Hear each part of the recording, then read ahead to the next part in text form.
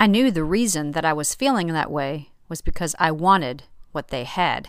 And that is today's Morning Moxie.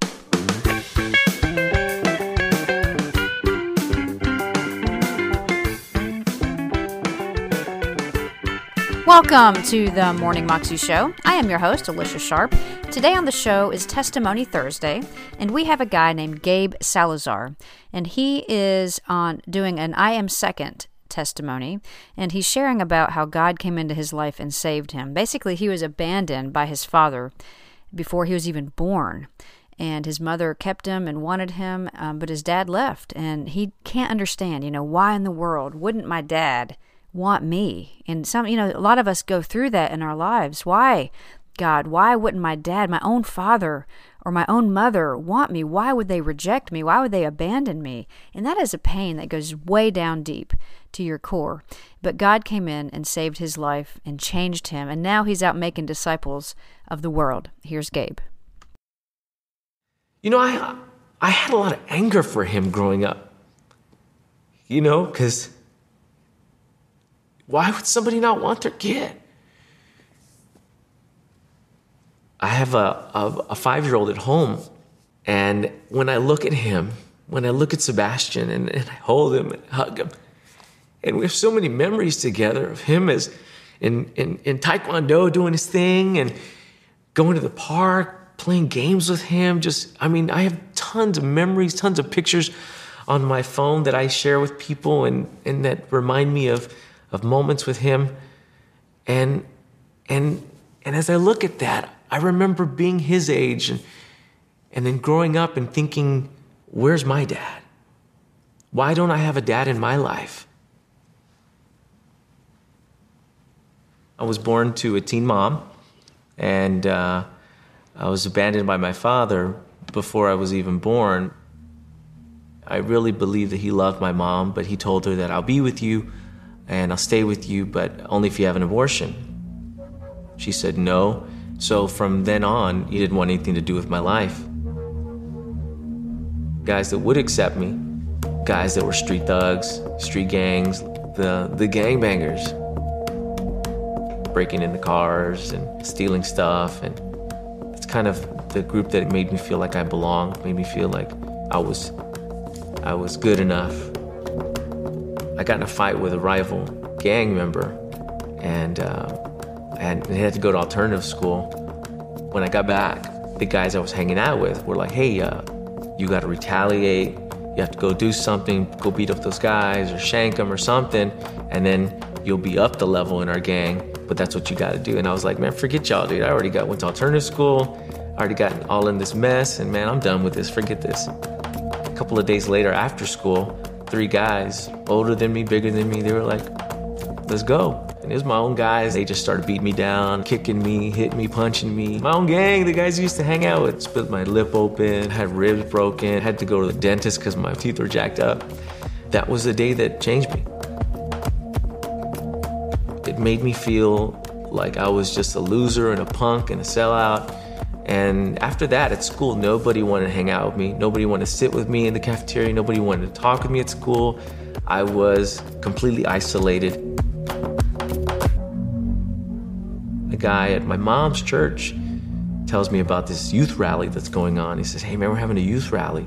And I was like, a youth rally? Like, don't really know what that is. I even think he used the word revival. And I was just like, revival, okay. Well, you're inviting me and nobody's inviting me to go anywhere. So I'll go with you.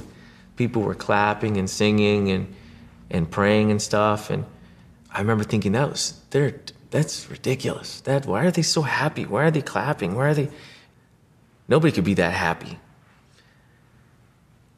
And I knew that the reason I was feeling that way was because I wanted what they had.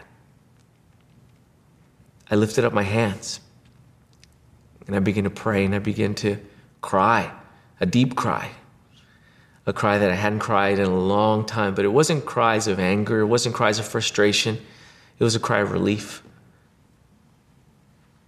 A relief that finally I had found myself in God's hands and that He was going to uplift me and support me. And it was that embrace that I needed. And that day, I gave my heart to Christ. I was a completely different person. It was night and day. And at first, people didn't believe it. They were like, what's this dude doing? And even a couple of administrators and teachers were like, is this real? Is this for real? Is this guy really doing this?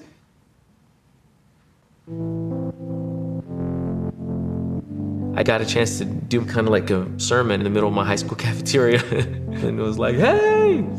And I began to kind of share some things that were on my heart for my friends at school. And then I invited them to my Bible club that we started. And in 1 week, our Bible club grew from 6 people to over 60 people. And that was really kind of like maybe my first school assembly, where I got to share hope and love and a solution for some people. And so, things changed from then on. When I looked in the mirror, I was pleased. I wasn't trying to live up to something that was not accepted or lacking or not wanted.